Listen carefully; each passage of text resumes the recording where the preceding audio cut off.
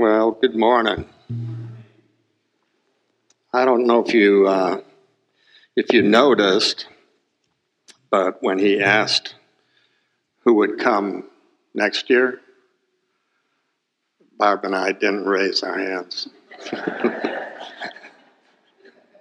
And Barb leaned over and she said, if we went, we'd probably be in the hospital. I was like, I agree.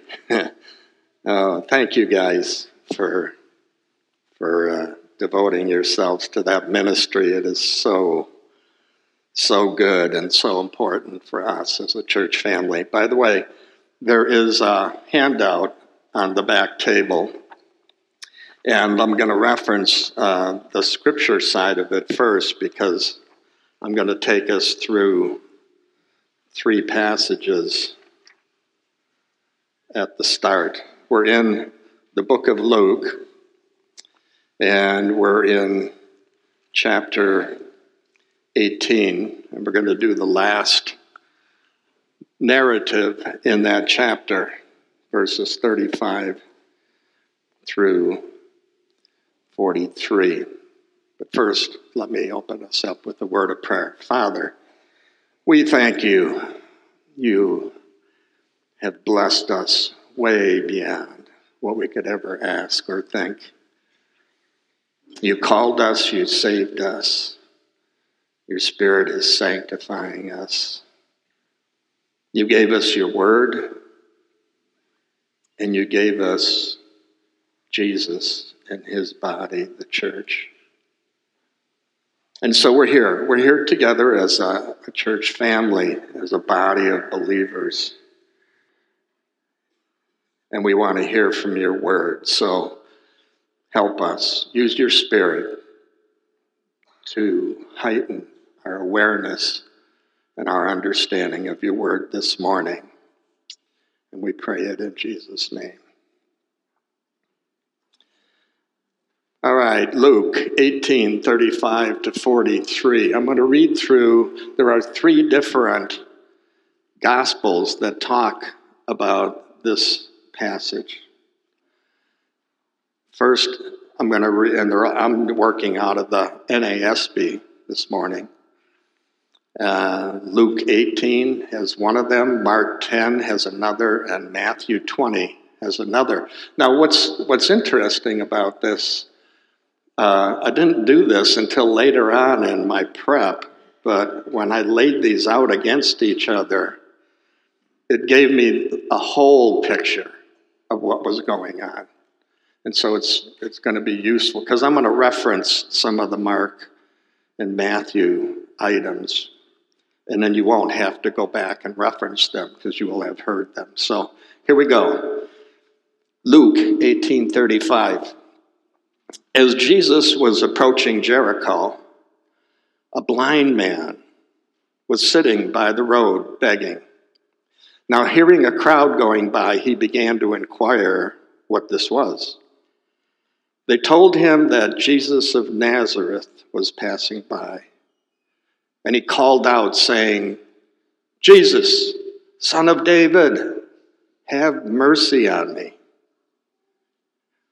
Those who led the way were sternly telling him to be quiet, but he kept crying out all the more, Son of David, have mercy on me. And Jesus stopped and commanded that he be brought to him. And when he came near, he questioned him, what do you want me to do for you? And he said, Lord, I want to regain my sight. And Jesus said to him, receive your sight. Your faith has made you well. Immediately, he regained his sight and began following him, glorifying God. And when all the people saw it, they gave praise to God. Mark says it this way. Then they came to Jericho, and as he was leaving Jericho with his disciples and a large crowd, a blind beggar named Bartimaeus, the son of Timaeus, was sitting by the road. When he heard that it was Jesus the Nazarene, he began to cry out and say, Jesus, Son of David, have mercy on me. Many were sternly telling him to be quiet, but he kept crying out all the more, "Son of David, have mercy on me." And Jesus stopped and said, "Call him here." So they called the blind man, saying to him, "Take courage, stand up. He's calling for you." Throwing aside his cloak, he jumped up and came to Jesus. Answering him, Jesus said, "What do you want me to do for you?" And the blind man said to him, "Rabboni, I want to regain my sight." And Jesus said to him, "Go, your faith has made you well." Immediately, he regained his sight and began following him on the road. Matthew 20:29. As they were leaving Jericho, a large crowd followed him, and two blind men sitting by the road, hearing that Jesus was passing by, cried out, "Lord, have mercy on us, Son of David." The crowd sternly told them to be quiet, but they cried out all the more, "Lord, Son of David, have mercy on us." And Jesus stopped and called them and said, "What do you want me to do for you?" They said to him, "Lord, we want our eyes to be opened." Moved with compassion, Jesus touched their eyes, and immediately they regained their sight and followed him. So, 3 different passages, 3 different gospels, 3 different views that the Lord is working through 3 different men to document what happened on the way to Jericho. So, the way I think I'm going to handle this with the time remaining this morning,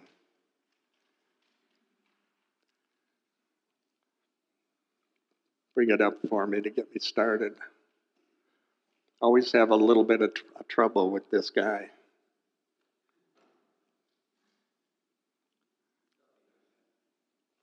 Oh, I keep forgetting. I always forget. I'm always looking up there where they used to have it, and it's behind me. So I'm gonna come at this quickly in some places here. First, let's set the stage, talking just a little bit about geography, and then we'll start diving into the passage, and we'll talk a little bit about this blind guy named Bartimaeus. And then there's another aspect to the story, and that's the people in the crowd. And then finally, the key is Jesus as Messiah.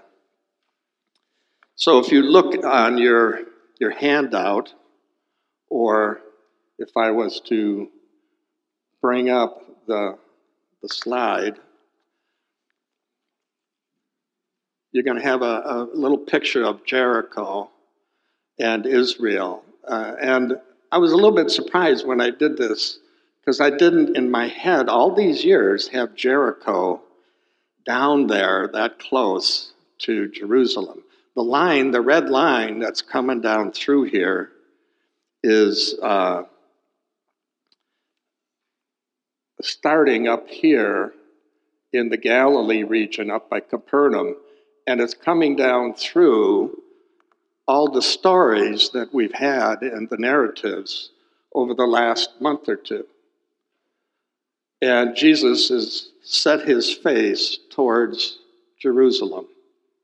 And now here he is coming into Jericho. Jericho, as it turns out, is really only about 6 hours walk uphill to Jerusalem. So he's pretty close now. And this account is happening just before the week of Passover. And it's just before one of the passages coming up, the triumphal entry into Jerusalem. By the way, this is the last miracle with people that Jesus does. This is the very last one. You're not going to have any more in the week of Jerusalem. and the Passover. Just a little clarification, if you paid attention, you would have kind of gone, wait a minute, is he coming or is he going to Jericho? The passages kind of differed. And one of the explanations was there's really two Jerichos. There's the old Jericho, Joshua, where the walls fell down, and then there's the new one, and they're close to each other. And in fact, what could be happening, depending on the author, they may be saying he's leaving one and he's entering the other. And then the very next passage after this one, which Brian will get into next week, is with Zacchaeus, and he will actually be in Jericho in that passage. Now, as we come into the passage here, we immediately hear about this blind beggar. And it's important that we understand that blind people in Israel were considered sinners who were being punished by God. Now, if you remember back at some passages you're probably familiar with, John 9:2, they said to Jesus, who sinned? They were talking about a blind man Jesus was coming to. Who sinned, this man or his parents? Blind people were very low on the scale of society, probably just a little bit above a leper or a tax collector. And being blind made you very dependent on others. Being by the roadside is a good place for the people who are beggars, because in this case, being by the roadside here, everybody's on their way up to Jerusalem to Passover. And everybody will come down through this path going around Samaria, coming through Jericho in order to get up to Jerusalem. So the crowds begin to build as the time goes on. And I think, as I was thinking about it, Passover is a big deal. Thousands and thousands and thousands of people come to Jerusalem to celebrate the Passover. And a lot of those people are passing by this beggar. Mark tells us his name was Bartimaeus. And I'm like, okay, that's interesting. A lot of times you don't get the name of a person.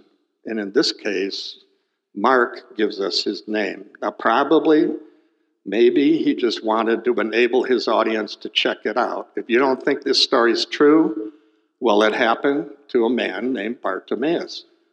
Go find him and ask him. But we need to think about the key issue with the passage. Luke's concern is not him as much as he wants to draw our attention to what this person gives testimony to. It's very clear that what this blind man believes and says about who Jesus is very important, and it's the key part of the passage. It's why Luke put the story here. As Jesus is making his way to Jerusalem to the Passover, it's why Jesus stops here and engages a conversation with this blind man. It's because of who the blind man says Jesus is. Ligon Duncan said the following about this. He said, this story is also important because it draws attention to faith as the means by which we receive the blessings of Jesus' life, death, resurrection, and person. And so Luke wants to draw our attention to that. Not to the person of the blind man, but to the testimony that the blind man gives. We've seen it before, and we're getting a reminder that in this passage, Jesus, the Messiah, calls the unlikely, the overlooked, to put their faith in him because they see who he is, what he can do, and what he has done. And in his might and power, he heals and restores them. And in this passage, makes it very clear Jesus is the Messiah. He's the Son of David. Story's simple. Beggar sitting by a roadside in Jericho. Nothing extraordinary about that. You can relate to it in today's culture. If you go down 75 and you turn on the 120 exit, what are you going to see? You're going to see people begging for money and food.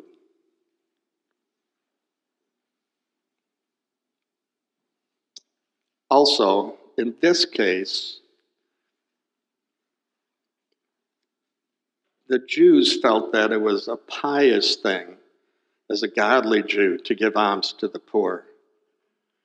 And if they're filing through Jericho going up for the Passover to Jerusalem, it's a good place to be. So he's actually positioned at a strategic point. Now the people in the crowd, let's look at what happens when we think about the people in the crowd. When Bartimaeus hears a large crowd going by, he says to the people around him, "What's going on? What's the big crowd about? Who is this that's passing by?" And they say, "This is Jesus of Nazareth." Now, this is where the story gets interesting. Because, pay attention, he doesn't cry out, "Jesus of Nazareth." He says, "Jesus, Son of David, have mercy on me." That's a big contrast. The crowd is thinking about Jesus as a man from Nazareth. The beggar knows Jesus is a Messiah. That's significant. That contrast is really amazing. And so he cries out, "Jesus, Son of David." Now, that's a messianic title. So it's important. It's a messianic title, and we get confirmation of that in the Old Testament, but we also get confirmation of it in Matthew. Matthew 1 says, "The record of the genealogy of Jesus, the Messiah, the Son of David." There's other passages in the Gospels where this happens, but the one that's most convincing is in Matthew 141, where 1541, where the Pharisees were gathered together. Jesus asks them a question. "What do you think about the Christ?" So that's really, what do you think about the Messiah? Whose son is he? They said to him, "The Son of David." They should have known. The main point at this part of the passage, Jesus hears this blind beggar. And Jesus never ignores the cry of a true heart of repentance. And desperate sinners who know they're worthy of nothing will always gain a hearing with him. Let me repeat that because that's critical. Jesus never ignores the cry of a true heart of repentance. And desperate sinners who know they're worthy of nothing will always gain a hearing with him. The minute this blind beggar says, "Jesus, Son of David, have mercy on me," the people up front begin to rebuke him. "Don't bother Jesus. He's busy." Just like we saw earlier. 2 weeks ago, Brian taught on passage about children. When they were bringing the children to Jesus, the disciples rebuked them and said, "Go away, he's busy." But this beggar does not give up. When he's rebuked by the people that were in front of Jesus, he just ratchets it up a few decibels and he continues to cry, "Son of David, have mercy on me." And at that point, after the second time, we're told Jesus stops. Now, the language here, this word for cry out, is almost like shouting. It is a very loud and proclaimed expression. But Jesus stops, and now listen to what he does. It's even more forceful than Luke when they were rebuking the parents who were bringing the children. And Jesus said, no, allow them to come to me.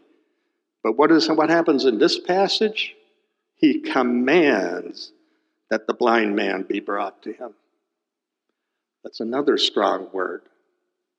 He commands it. Why? Perhaps this blind man saw something about Jesus. He knew something. He believed something about Jesus that everybody in that crowd needed to understand. And it's actually a stark contrast also to the passage Matt taught on last week. The passage Matt taught on last week was while he was saying, I'm going up to Jerusalem, and he was explaining to the disciples all that was going to happen. They didn't understand. They understood none of these things. This saying was hidden from them. They did not grasp what was said. They could see, but they couldn't understand. This blind beggar can't see, but he understands. What a contrast. What a contrast. This blind man can see before he can see. He can see who Jesus is, even though the disciples couldn't see. It's one of those ironies. And Luke loves to use contrasts. So now, let's listen. What does Jesus now do? Jesus hears him. He stops, commands them to bring to Jesus, and he asks him, what do you want me to do for you? There's another contrast baked in here. This phrase, what do you want me to do for you? It's the second time in the last part here of Luke where that very same phrase was used. The first time was with two disciples who came up to Jesus and said, will you give us what we ask you? And he said, what do you want me to do for you? And they said, we want to sit on your right and your left. They're looking for exaltation. This guy is looking for mercy. Another contrast. He wanted to regain his sight. Jesus acknowledges and he says, your faith has made you well. So what does that mean? Brian encountered this in an earlier passage in Luke. And one of the things that he pointed out, and I'm going to point it out as well, is that the real word that's used here is your faith has saved you. That's the real translation. That's the real literal translation. In fact, some of the Bibles will use that language instead of has made you well. There are two other words that could be used in the Greek for healing or making you well.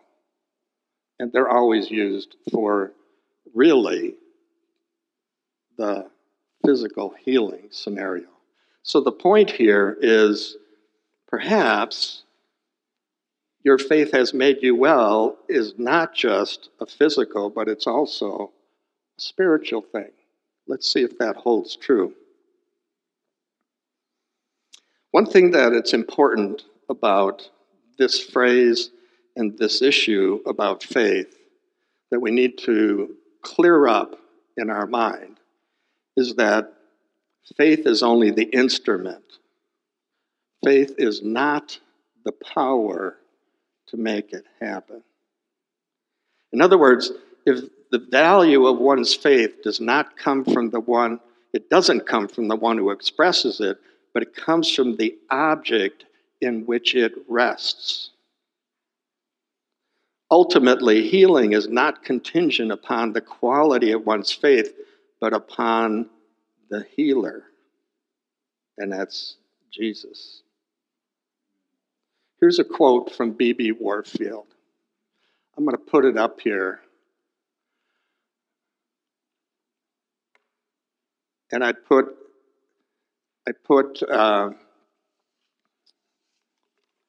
some of it underneath the main point on your handout. So listen closely to this quote. The saving power of faith resides thus not in itself, but in the Almighty Savior on whom it rests. It is not faith that saves, but the object of faith, Jesus Christ, is what saves you.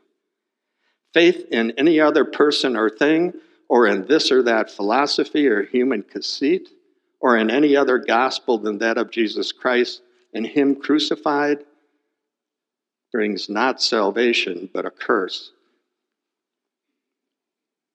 It is not, strictly speaking, even faith in Christ that saves, but Christ saves through faith. Now pay attention to this because I think it's important. The saving power resides exclusively not in the act of faith or the attitude of faith or the nature of faith, but in the object of faith. Luke draws attention to the fact that faith is the means whereby we receive the benefits of Jesus' person, life, and death, and resurrection. When the man is brought to Jesus, Jesus asked him the question, what do you want me to do for you? You're calling me out. What exactly do you want from me? And the man doesn't say, I want money, I want food. He said, Lord, I'd like to see again. Now, in a way, you could consider the man is really honoring Jesus because he's pretty much saying, only you can do something like this. If the guy was to come to me during the service and say the same thing, I want to regain my sight, I might say, okay, let's go out and let's pray about it, but I don't have the power to do it.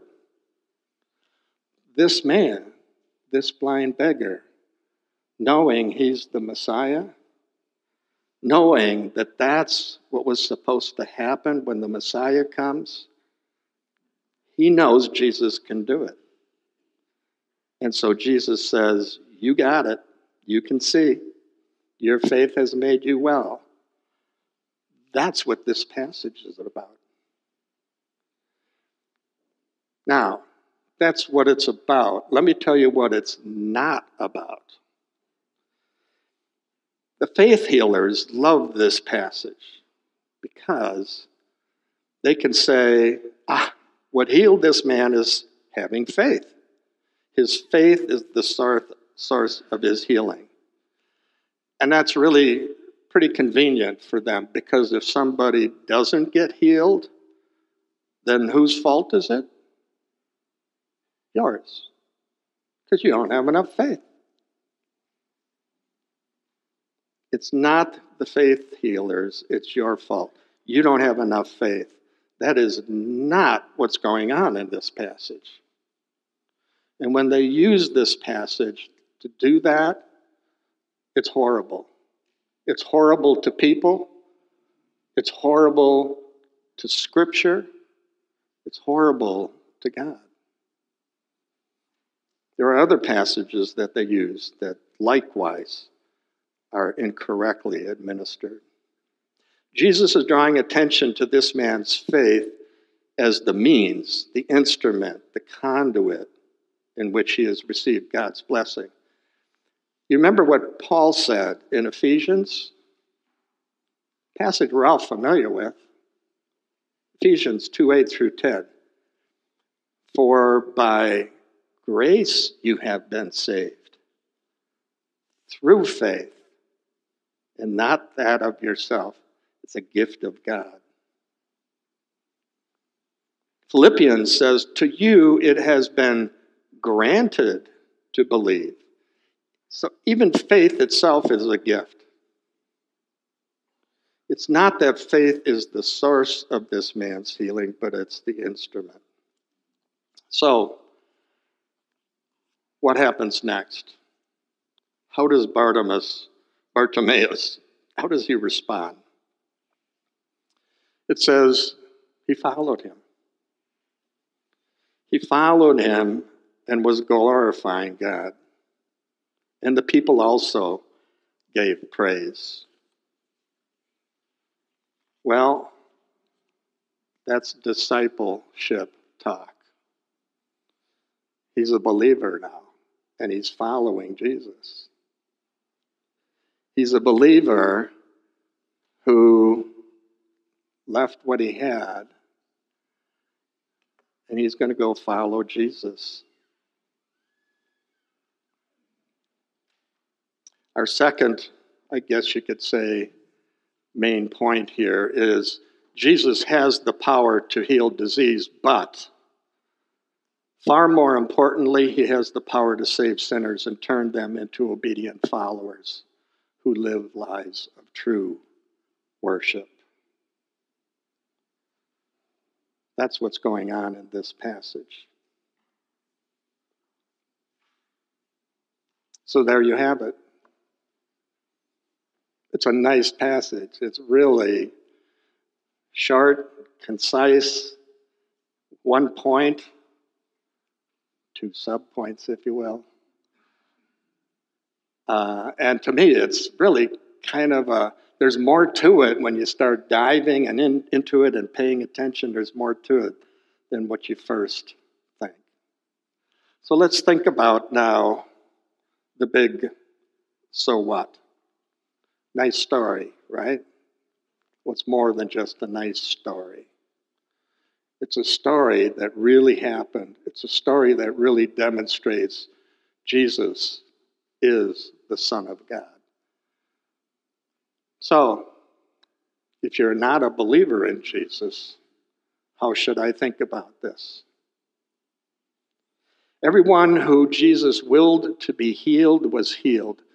Sometimes he healed those who expressed their faith in him, and he made a point of emphasizing the condition of their heart. Other times, in his great mercy, he healed those with no faith, and later he drew them to him and saved them. Bartimaeus, both things happened here at the same time. If you don't believe Jesus as the Son of God, the first thing you should do is come to the point where you do believe and confess that Jesus is God. That's what Bartimaeus did. Jesus, Son of David. He confessed loudly Jesus was the God's anointed one, the Christ, the Messiah. Second, be humble. Ask for mercy. That's what Bartimaeus did. He knew he didn't deserve mercy. He had no thought of entitlement. We should be the same way, calling out, Lord, have mercy on me. Third, don't let the crowd stop you. People are going to try and get in the way and prevent you. Bartimaeus knew he had a need that only Jesus could supply. He was not going to let the crowd stop him from getting his deliverance. So when the crowd told him to shut up, what did he do? He shouted even louder. And Jesus heard him and came to him. 4, the Mark passage says he immediately threw away his cloak, jumped to his feet, and ran to Jesus. Now, perhaps he realized that where Jesus is taking him, his cloak could not go. And he's leaving the past behind. Fifth, then he follows Jesus. Here's another little interesting point. If you read the Mark passage, Jesus says, "Go, your faith has healed you." Did he do that? No. He didn't go. He went and followed Jesus. That's the sign of a disciple. Bartimaeus was a little bit like one of the 10 lepers in one of the stories we had earlier. 10 of them got healed, only one came back. Bartimaeus didn't just want the healing, he also wanted the healer. So, we need, if we don't already, to believe as Jesus as the Son of God, Jesus Christ, the Messiah. You may have a picture of God's grace if you look around, because people like us who are believers are just a bunch of ragtag group of sinners. And Jesus in this story is driving home the point that his disciples are going to be like children, blind beggars, lepers, and next week a tax collector. So let me ask a question. Do you see what the blind man saw before he could see? Do you see Jesus as God's Son? If not, that's our prayer for you today. So what about us as believers? Something for us to consider. Jesus is always in these Gospels reaching out to the unlikely to be his disciples.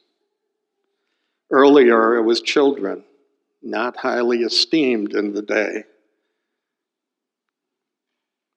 Now here's a blind guy. Next week is going to be a tax collector. In the past, there were lepers. These are people that are just not the most likely that you would think would be the ones that Jesus would be calling. And now here's this blind guy, and he becomes a disciple of the Lord Jesus. It says, immediately he recovered his sight, and then he followed him. And then he glorified God. Luke has used that language before, and it's fairly common to Luke. It's not as common sometimes in the other Gospels. The people in front of Jesus thought he was so unimportant, so unlikely, they rebuked him. But Jesus commanded him to come to him, to be brought to him. And if we don't realize it,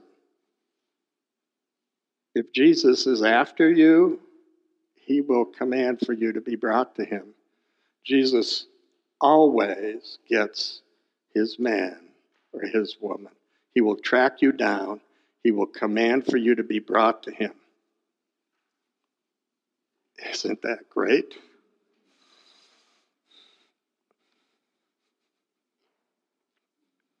Even if you're running from him,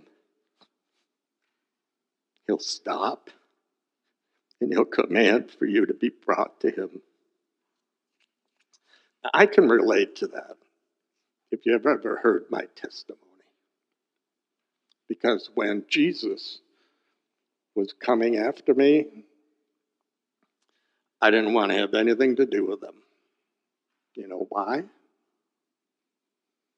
I thought he would send me to Africa.